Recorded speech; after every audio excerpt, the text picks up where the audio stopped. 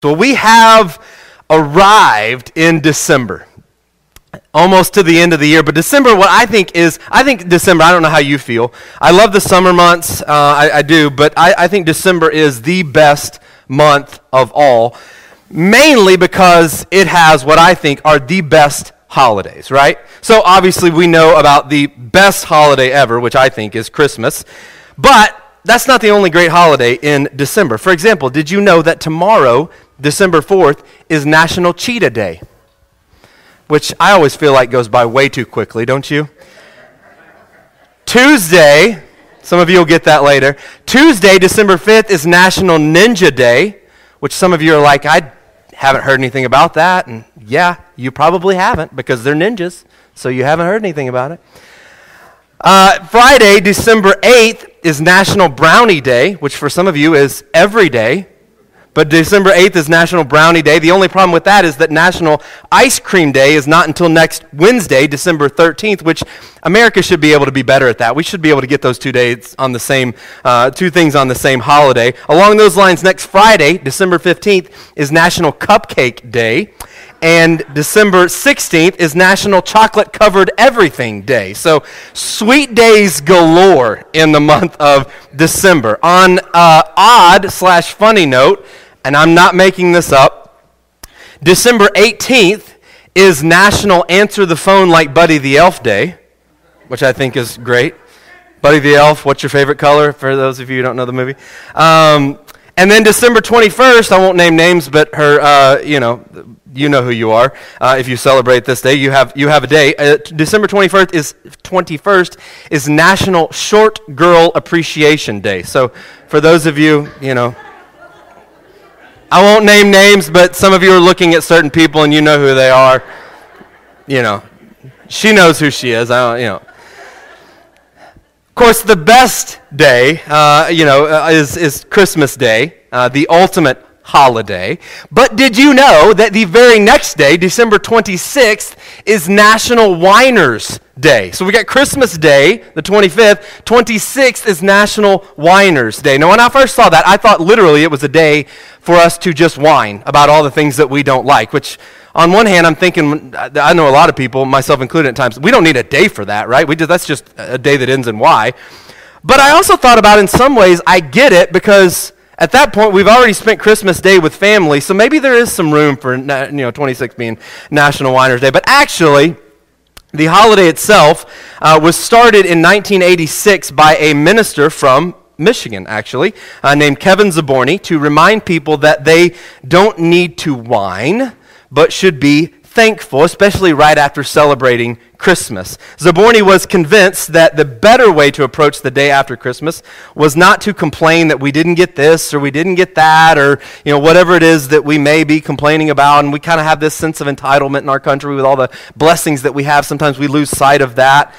But rather to look around and to see the good in our lives and in our world. And so even though it's called National Winers Day, literally, that's what it's called, the name is actually upside down from the true spirit of the day, which according to Zaborny is to quit complaining and to be an anti-whiner and to look around and see all there is to be thankful for. And I think that is very appropriate. Speaking of turning things upside down, we are starting a new series this week that will run through the end of the year, through the Christmas holidays, and it's called Upside Down Christmas. And as we're going to see, nothing turns things upside down like the story and the truth and the reality of Jesus. Now, if you've never heard anything about Jesus, and you just said, okay, I'm going to study this guy that everybody's talking about, seems to be so popular, and I'm just going to open up my Bible, I'm going to turn to the New Testament, I'm going to turn and read the first book in the New Testament, and I'm going to read what it says. This is the very first line you will read, Matthew chapter 1, verse 1. This is the genealogy of Jesus the Messiah, the son of David, the son of Abraham. Super thrilling, right? Everybody's like, okay, but if he's such a good guy, why does it start with this, the genealogy, right? And then you're going to read after that 40 lines or so of the father of, the father of, the father of, the father of. And again, why? If he's so popular, why start with this? That doesn't seem like the best place to start. But you have to understand, to the original readers, this wasn't boring. This wasn't a terrible place to start. This was one of the best and most foundational places to start because Matthew's writing to a Jewish audience, and to them, nothing really was more interesting than a genealogy, and more important even than a genealogy. They used genealogies for all different kinds of things in that day, especially to establish legal matters, like who can inherit property, who can carry on the family name. It was important to even sacred assignments were determined by it. And so, for example, you have this incident in the Old Testament, in the book of Isaiah or Ezra, where the Israelites are coming back, the people of Israel coming back from Babylonian bondage. And so they get back, and some guys come, and they want to work in the temple. And their first question they're asked is, well, where's your family records? They say, we're priests. We come from a lineage of Levi. So, and question they ask, where's your family records? Prove that you are who you say you are. And Ezra chapter 2, verse 62 says, they searched for their family records, but they could not find them, and so were excluded from the priesthood because they couldn't prove they were descended from Levi. You see, from a Jewish perspective, no true Messiah could just show up and announce that he is the Messiah. The first question they're going to ask him, okay, where's your family record? Prove that you are who you say you are, and in particular, prove that you are a descendant of the line of David. You see, the story of Jesus doesn't start in a galaxy far, far away, but rather it starts right in real life. Matthew starts with what I'm going to tell you is real history, real people. It's in the record. You can check this out for yourself. And so there are some who say, well, Christianity is just a made-up thing. It's just a fable. The story of Jesus, that wasn't really true. It's just, something that people make up to make themselves feel better. And Matthew's like, have you read my book? Go read chapter 1 of my book. Because Matthew wants us to know that this isn't some fairy tale. This isn't some fable. Jesus has an established family record with real, authenticated people from history. We can go back and check it. You can walk through. These are real people. And so as you go through the names, you figure out really quickly, Matthew's not just giving a genealogy, but rather he's also giving, more importantly, a theology. Just look at how it ends in verses 16 and 17. Jacob, the father of Joseph, the husband of Mary. And Mary was the mother of Jesus, who was called the Messiah. Thus there were 14 generations in all from from Abraham to David, 14 from David to the exile in Babylon, and 14 from the exile to the Messiah. And so Matthew is really just preaching a sermon to people who are looking for a Messiah. And in preaching that sermon, he's going to turn things upside down from what they thought that Messiah would look like. And in doing so, he grounds them in what I think, and us as well, in 4 foundational truths. And the first is this. In this family record, Matthew is saying God came in the flesh. God came in the flesh.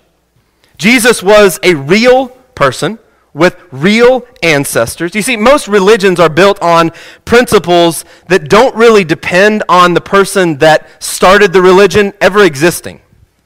Now, it doesn't mean that they didn't exist. I'm just saying that the core tenets of the religion itself doesn't really depend on that person being a real, live person who really existed. But Christianity isn't like most other religions. The fundamental tenet of Christianity is that Jesus was a real person from a real town called Nazareth. He was born of a real mother named Mary, and that he actually was God in the flesh, that deity was poured into humanity, born of a woman by the power of the Holy Spirit. That's why Matthew makes it very clear, if you notice the way he frames it, he makes it very clear to note that while Joseph was the legal father of Jesus, he was not the biological father. Listen to what he writes. All through these genealogies, he says, the father of, the father of, the father of. But look at what he writes in verse 16. Jacob was the father of Joseph, and Joseph was the husband of Mary. And Mary was the mother of Jesus. He's saying Joseph wasn't the biological dad of Jesus. Now, he did adopt him, and under the legal system that was in place at that time in Jewish culture, Jesus became the legal father of Joseph, or Joseph became the legal father of Jesus, but he was born of God into Mary.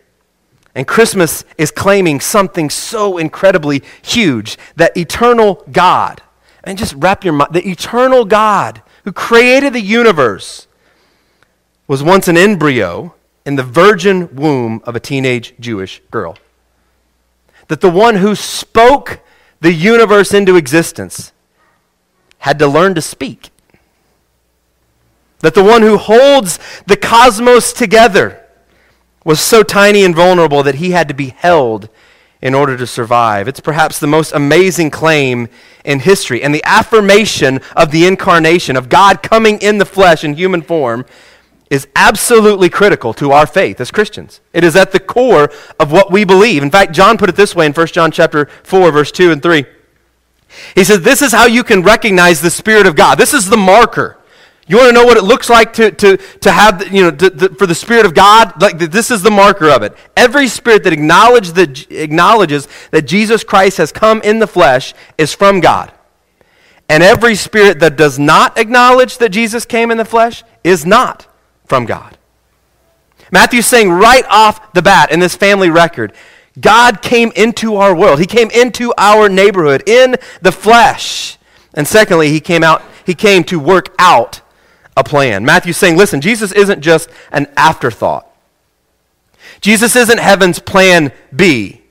No, Jesus has always been the center and the focus of God's plan of salvation. I think that's part of what Matthew's pointing out when he includes those 14 generations. 14 generations from him to him, 14 from him to him, 14 from him to him. Now, to be honest, if you go back and you look at the historical data, Matthew isn't exactly historically accurate. Now, he is accurate in the names that he presents, but he doesn't include all the names.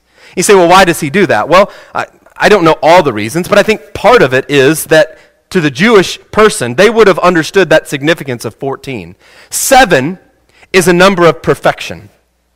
So 14 is like double perfection.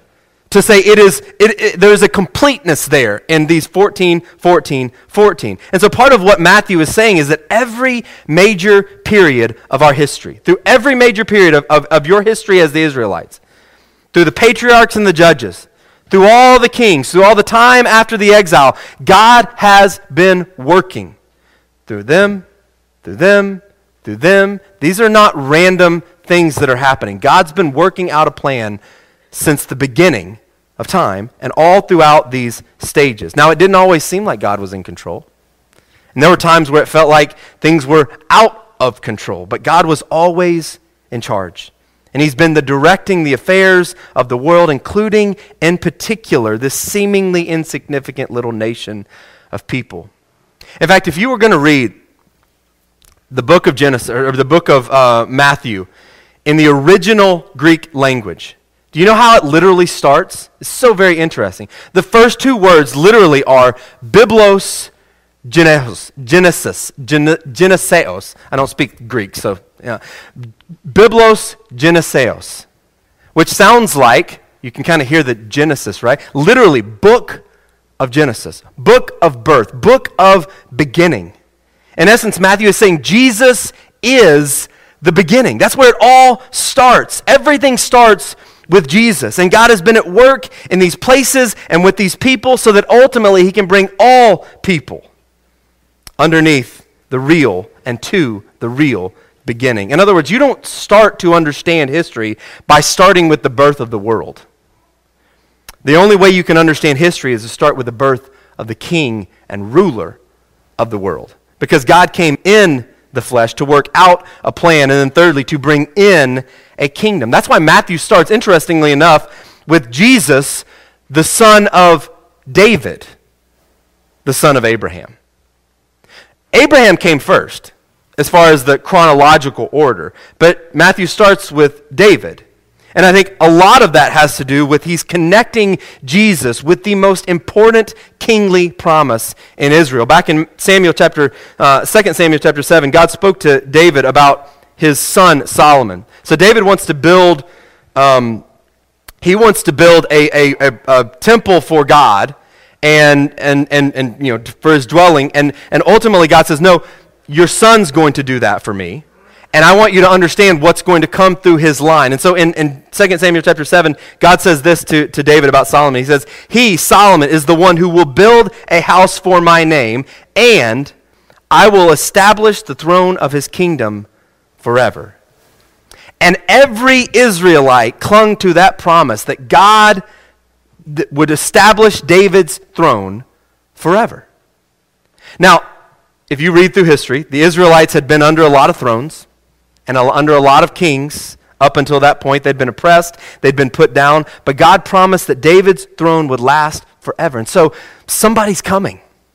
A Messiah is coming, and he's going to make things right again. Now, pretty much all, if you read through the story, pretty much all of David's descendants proved to be colossal disappointments. But here's the thing about God. Broken people can't make God break his promises.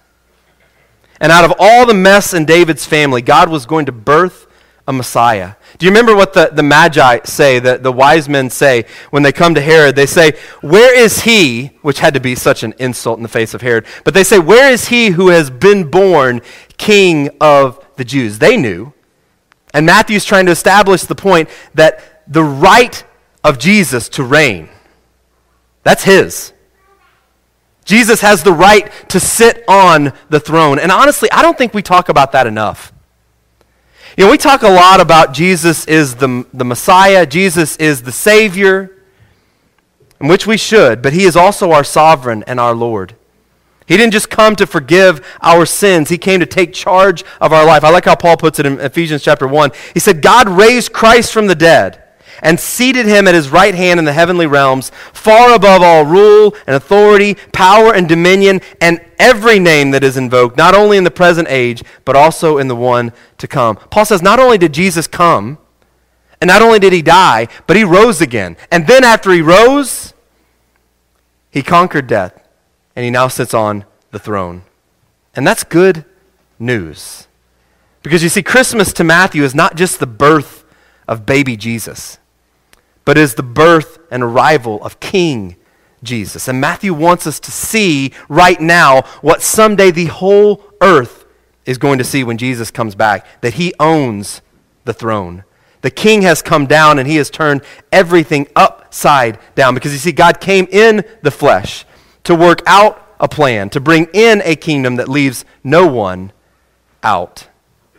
And that's not what any of them were expecting. They expected the Messiah to come and kick the Romans out, to kick the Gentiles out, to kick the unworthy out and the unrighteous out. And Matthew turns everything upside down by saying, do you remember who all is in the family tree?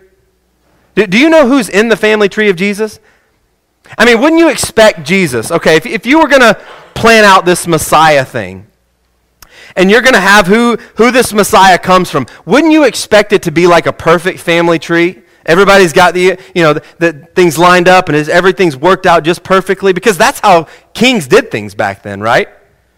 They just come and erase these names from their family records, people they didn't like, they didn't really live up to standards, so I'm going to take them out.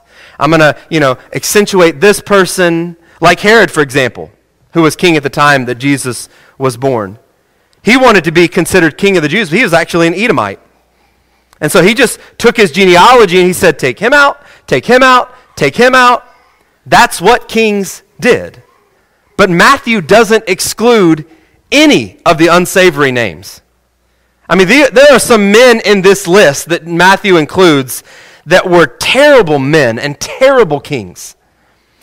But perhaps even more shocking and scandalous than who Matthew doesn't exclude is who he does include. You see, genealogies in that day were they were predominantly male-oriented, male-dominated. They were patriarchal. In Matthew's day, women were second-class citizens, and in many ways, Jesus changes that. God changes that at the very beginning, but Jesus completely flips it upside down. And so, why would you have a woman in a family record? I mean, they can't inherit anything, they don't own anything. And yet Matthew includes women. And so you say, okay, well, Matthew, if you're, at that point, if you're going to include women, If you're going to put them in, at least put some of the heroes in, right? At least put the good names in, like Sarah and Rebecca and Rachel. But oh no. Because perhaps the even bigger shocker is that Matthew goes to the closet and he gets some of the ugliest skeletons out of the family closet. I mean, you want to pick the biggest scandals of all scandals. That's the one Matthew includes. Like, for example, in verse 3 of Matthew chapter 1, Judah, the father of Perez and Zerah, whose mother was Tamar. Now, some of you may not know that story. I'll just give you the kind of the Cliff Notes version of it. It's in the Old Testament. Tamar was a guy named Judah's daughter-in-law. So he married one of his sons. Her husband died. So by law, he was supposed to give, and he did, another son. He died. But he's supposed to give a son, and she to bear him. Sorry.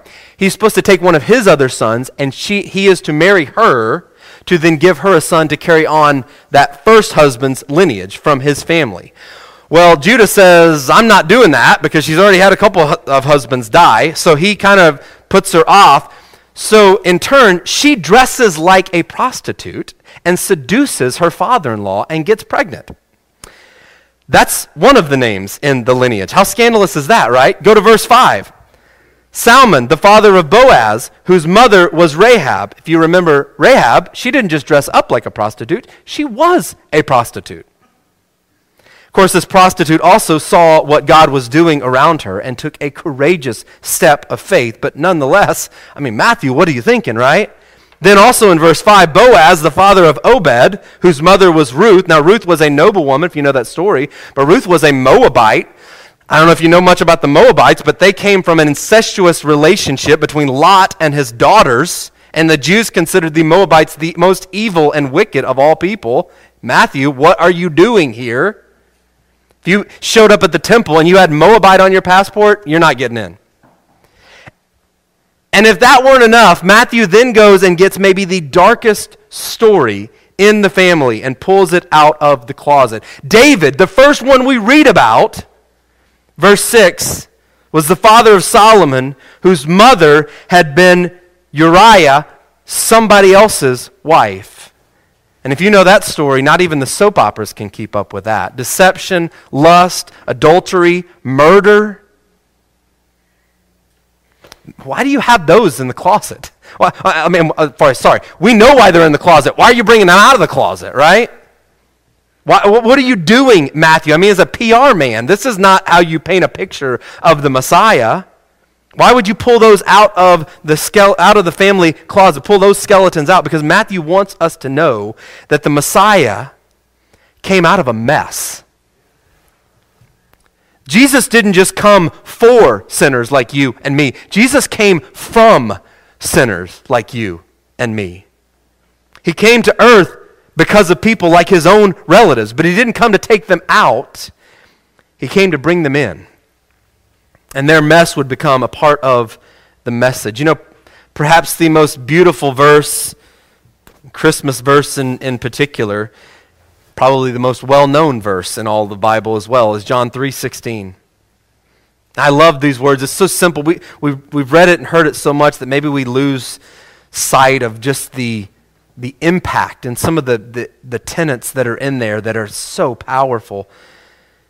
For God so loved the world that he gave his only Son, that whoever believes in him would not perish, but have eternal life. And perhaps the greatest word in the greatest verse is the word whoever.